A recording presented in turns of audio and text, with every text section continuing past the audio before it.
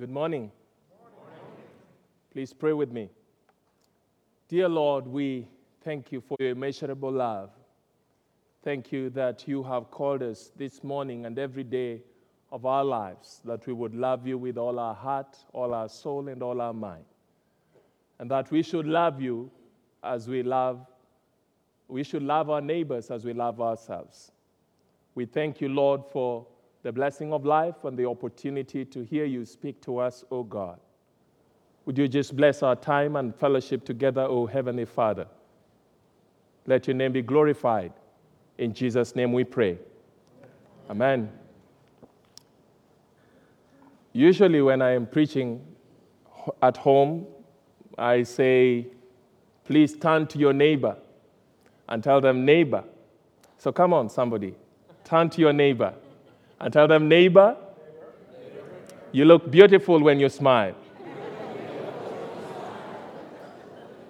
It's a little awkward if your neighbor is your husband or wife and you didn't speak to her this morning. But this is the place where reconciliation happens, right? So please turn to your neighbor once again and tell them, out of the abundance of your heart, neighbor, you look beautiful when you smile.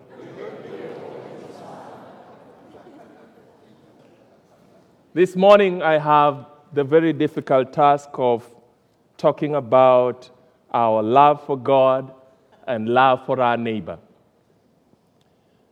It is difficult because even when we gather together every week for worship, and we are reminded in the summary of the law that the first and greatest commandment is that we ought to love our God with all our heart, all our soul, and all our mind. And the second is like it, that we ought to love our neighbors as we love ourselves. Sometimes we step out of the door and we forget. But this morning, God is reminding us that it is difficult to keep the law. It is difficult to observe every single one of the laws that are found in Scripture. And so he summarizes the law for us in one word, and that word is love. And Romans 13 and verse 10 says that the law is fulfilled in love.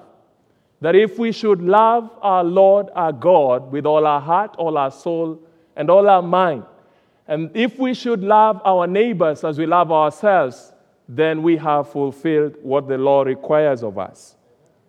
The love of God is the first and great commandment, and the summary of all the commands of the first half of the 10 commandments. And it spells out that God is to be loved in the first place. Nothing should be loved by us beside him. Our devotion must only be to him. We are therefore directed, firstly, to love God as our God. You shall love the Lord your God. Take a moment and think about that and the implications of it. That the Lord God Almighty, the creator of the universe, the one who declares that let there be, and it be, that God is willing to be called our God by us.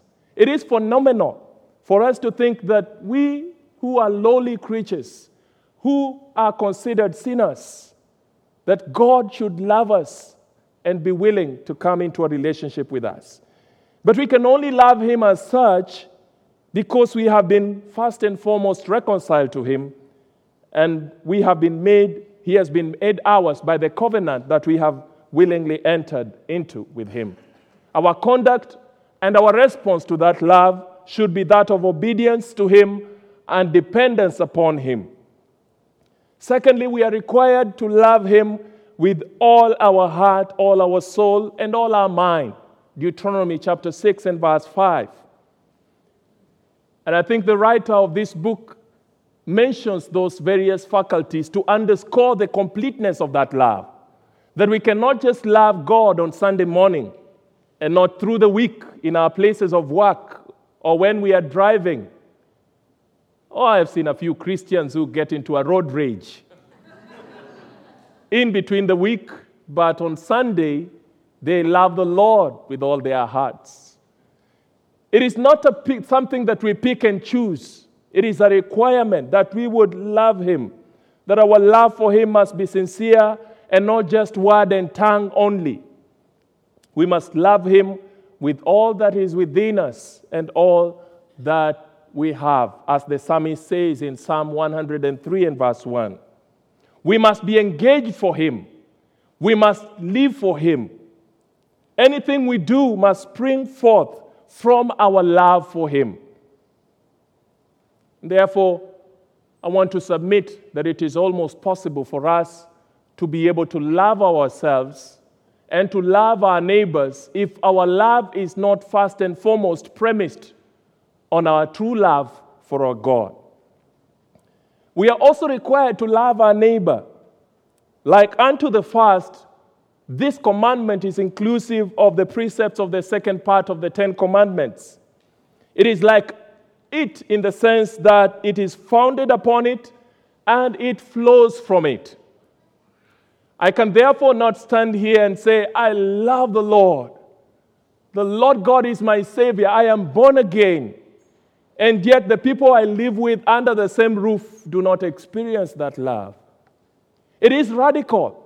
Because when we truly love God, when we enter into a redeeming relationship with God, it has consequences for how we live our lives out there. It has consequences for the kind of relationships that we have with our spouses, with our children, with the people that live next door from us, with the people that we work with.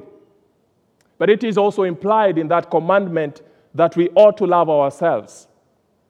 How do we love ourselves when we are so inclined to think of ourselves through the lenses of those of the society, of the world right now, that will love us or will like us based on our worldly success, that will demand certain things of us, and when we are not living by their standards, they will want to discard us.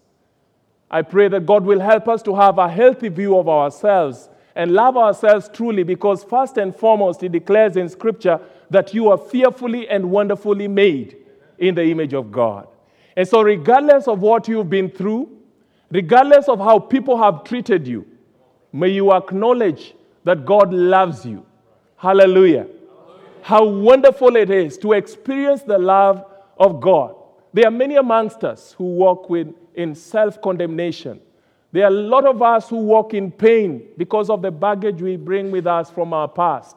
People who have not treated us right. People who have looked down upon us. But this morning, the good news is that God loves us and is giving us an invitation to come to that love. And He's actually declaring that no matter what you have done, no matter what you have become, I love you. Please come to me. Hallelujah. We must love our neighbors as sincerely as ourselves. And we must deny ourselves in some certain instances for the sake of our neighbor. We must measure our love for others by what we wish for ourselves. Praise be to God. So how does our love for our neighbor really look like? In our readings of Scripture, both in the epistle reading and the gospel reading, emphasis is still being made on how we ought to love our neighbors as we love ourselves. Paul, in his teaching in Philippians chapter 2 and in verse 3, encourages us to have the attitude of Christ as we love our neighbors. And in verse 3, he says, do nothing out of selfish ambition or vain conceit. And notice here that selfish ambition is listed among the acts of sinful nature that Paul talks about in Galatians chapter 5 and verse 20. In contrast, humility is what is required of us. If we are truly going to love our neighbors, God is calling us to humility. He is calling us to a mindset that is not conceited, but a mindset that has the right attitude towards ourselves and towards others. And so Christians are to have the right attitude, or Christ's attitude, of self-sacrificing humility and love for others. I must point out the doctrine of kenosis in verse 6 and 7, the doctrine of Christ self-emptying himself, how he gave up his glory for the sake of those who are sinners like us, how he was completely submitted to the will of God and set aside the enjoyment of the divine prerogatives for our salvation. It therefore implies that as a Christian, patterning our lives after Christ himself, we must nail our selfishness to the cross. We must set aside the enjoyment of personal comfort for the sake of others. And in the gospel reading, we encounter this woman who is referred to as a sinner and had probably heard Jesus teaching, and in repentance, she's determined to lead a new life. And so she comes out with love and gratitude in the understanding that she had been forgiven by Christ. And she loves the Christ. He uses the expensive perfume to anoint his feet because she understands that she has been loved much and her response ought to be that of love towards others. Her love was evidence of her forgiveness and not the basis of it. Sometimes as we read that scripture, we might think that Jesus commends her because of the actions that she does. But her actions are out of the forgiveness and the love that she has experienced from Christ. And therefore, when we have been loved like Christ has loved us, when we have been forgiven, our response ought to be that of love towards our neighbor. The command to love our neighbors lies at the core of God's plan for our lives. And when we follow this mandate, it changes everything. It is radical. It is a radical commandment because when we fully follow it, it changes everything. The command to love God with everything we have and to love our neighbors as ourselves is not just a wise saying or a nice saying for that matter. It is, in fact, a God-given, Christ-centered plan that he has had that has the potential to change the world. I want you to pause for a moment and think about how many times you have the opportunity in the course of a day to love your neighbor. And every day we have the chance or the choice to love our neighbors like the Good Samaritan did, or to walk the other way like the priest and the Levite did. And so we are called upon this morning to love our neighbors. And getting to know your neighbor can be intimidating.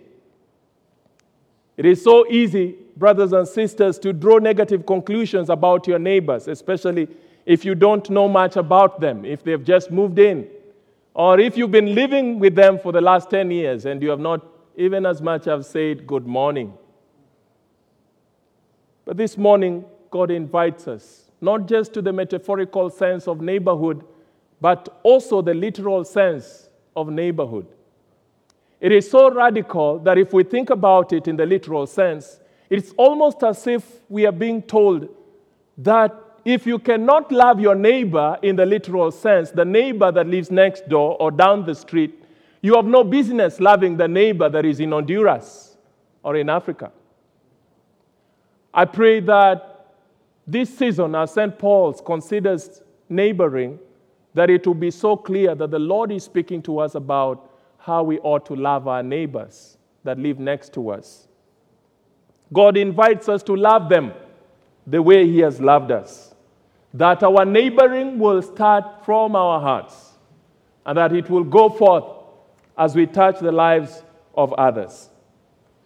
You know, of course, that we live in a world which is really messed up. Our awareness of people's brokenness is also heightened for various reasons. We have fear of what my neighbor is like. We have suspicion, prejudice, differences in values, fear of commitment. Our past experiences of life become a hindrance to what God wants to do in and through us. And at times, those fears are valid and can save us from potentially harmful, unhealthy, or dangerous situations. But most often, in my experience, our fears, our prejudice are unwarranted and can be an obstacle to obeying the commandments of God. I remember when I went to seminary at Trinity School for ministry, it was the first time I was actually moving out of my culture and my context into a new place. And Gary actually says this story better than I do. But I remember in the first time in class, Gary came off as a very loud person for me. And when we sat in class, he spoke about theological concepts like, it's just something else, some marketing skills he had learned in the course of his work in the corporate world. He spoke about the theologians like they were his close relatives, and that intimidated me about him. And so it took a while. I didn't know that at the time he was also struggling with the fear of getting close to me. And so one day, one of our friends, a mutual friend who is also a priest in this diocese, decides to put a birthday party for me and invites me over to his place. And I show up early, and Gary is there sipping on his beer. And they had been told in seminary that please don't drink beer around African students. They find it offensive. And so he had brought beer, and he was trying to hide it as much as he could. He poured it in a mug. And so when I got into the house, this was actually the first personal experience I was having with him. And so my host asked me what I would have. Would you have water or tea? And I said, I'm going to have what Gary is having. And ladies and gentlemen, that opened up a world of possibilities. It became the doorway for our relationship from the time we were together in seminary. And over the years, we have visited back and forth. He was literally scared at the thought of getting on an airplane and flying 25,000 miles to come to Africa. He often asked me, what about the mosquitoes? What would I eat? How is the food? How about the temperature? I hear it is hot and there is no air conditioner. Yes, there is no air conditioner. But he loved it when he came. He was able to overcome his fear. And what came out of it was a beautiful relationship. A relationship that has blossomed into an impactful transformation of my people. For the first time, the people in my village, for the first time ever, are turning on a tap and they are drawing clean, fresh water. Glory to God. Glory to God. Amen. So you never know what plans God has when He puts you on a path to begin to engage with your neighbor, to begin to love them. Because out of the relationship that might develop between you and your neighbor, there is something that God desires to do. So like I've said, to love our neighbor, we must have the courage to wrestle with our fears. Because you will have to get into uncomfortable environments. You will have to get into awkward situations. You will have to deal with neighbors who are grumpy, who do not smile most of the time. They might even turn you down when you show up at their doorstep to offer them hospitality. They might turn you down and not show up in the block party you are organizing for the neighborhood. But I pray that you will press on. Because that is the example that Christ has set for us. That when we were yet sinners, He relentlessly pursues us. Hallelujah. That Amen. God will give us the grace to pursue our neighbors because we know that it is a God-given commandment. But you ask God to lead you as you engage with your neighborhood. Pray that God will give you the grace. But most importantly, acknowledge your own brokenness. Because sometimes as we engage with our neighbors, we might be tempted to take the higher ground, stand on the pedestal, and think of them like the Pharisee thought about this woman and say, she is a sinner. I have no business with her. But when we begin to acknowledge our own brokenness and the grace that God has lavished upon us when we are sinners, then we can extend the same grace to others that are sinners. Hallelujah. Amen. May we acknowledge our own brokenness and trust that God will order our footsteps as we neighbor in the way that God wants us to. Allow me to point out as I come to a conclusion that fear is one of the things that can distract us from the promise of God's provision, God's presence and protection. For the Israelites in Numbers 13, at the verge of entering the promised land, the fear of the 10 spies caused them not to enter into the possession that God had prepared for them. And that fear was all in their perception. Pause for a moment and wonder with me, did the enemies of Israel really see the Israelites as mere grasshoppers, or was it just in their perception? There are times that in our perception we think we have an image of others, we assume what they think about us, and that fear distorts our perspectives. Those fears keep us from what God has prepared for you and I. Those fears keep us from rescuing a young man who is lost in addiction.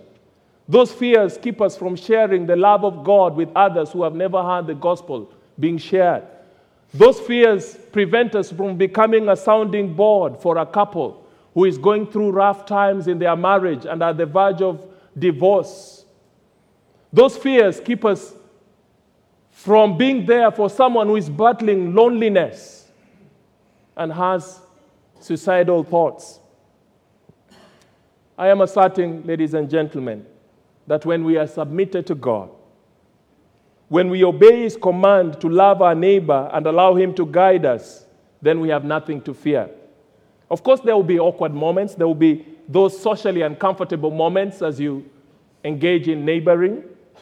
But please remember that Paul says to Timothy in 2 Timothy chapter 1 and verse 7 that we have not been given the spirit of fear, but the spirit of power, of love, and of a sound mind. And so this morning, as you go off into your neighborhood, may God enable you to be bold and be the neighbor that God wants you to be. May you take the first step of faith.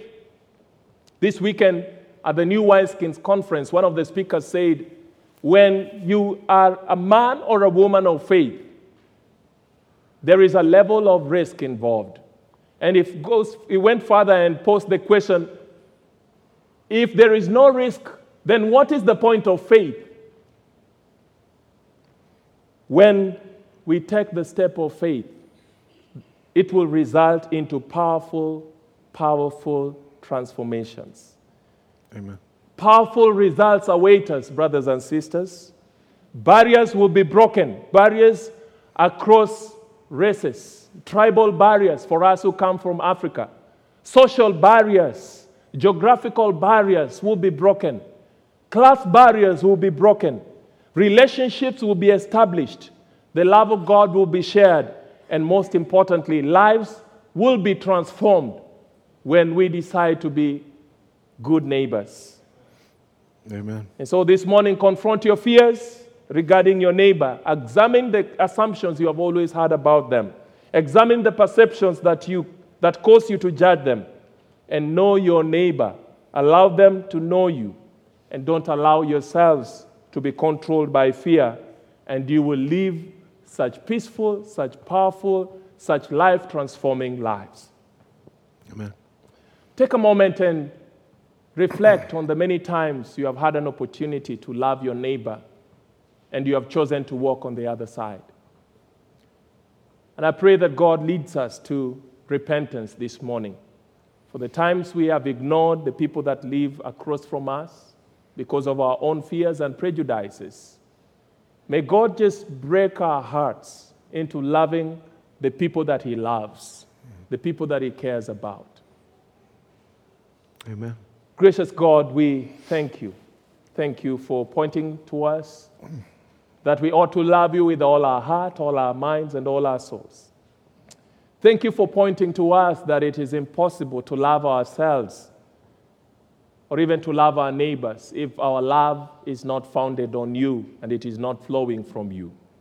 We come before you this morning to acknowledge that many other times that our fears, our prejudices, our doubts have caused us not to position ourselves to be used by you, to be good neighbors. We come before you, Lord, and we sincerely repent. Have mercy on us, that we, the Church of Christ, can choose to ignore those who are living close to us. Have mercy on us and help us to love you sincerely, to give ourselves completely to you, so that we will be enabled by the Holy Spirit to be able to love our neighbors as we love ourselves. This is our prayer in Jesus' mighty name. Amen. Amen. Thank you, Brother Fred. That was great. That was awesome.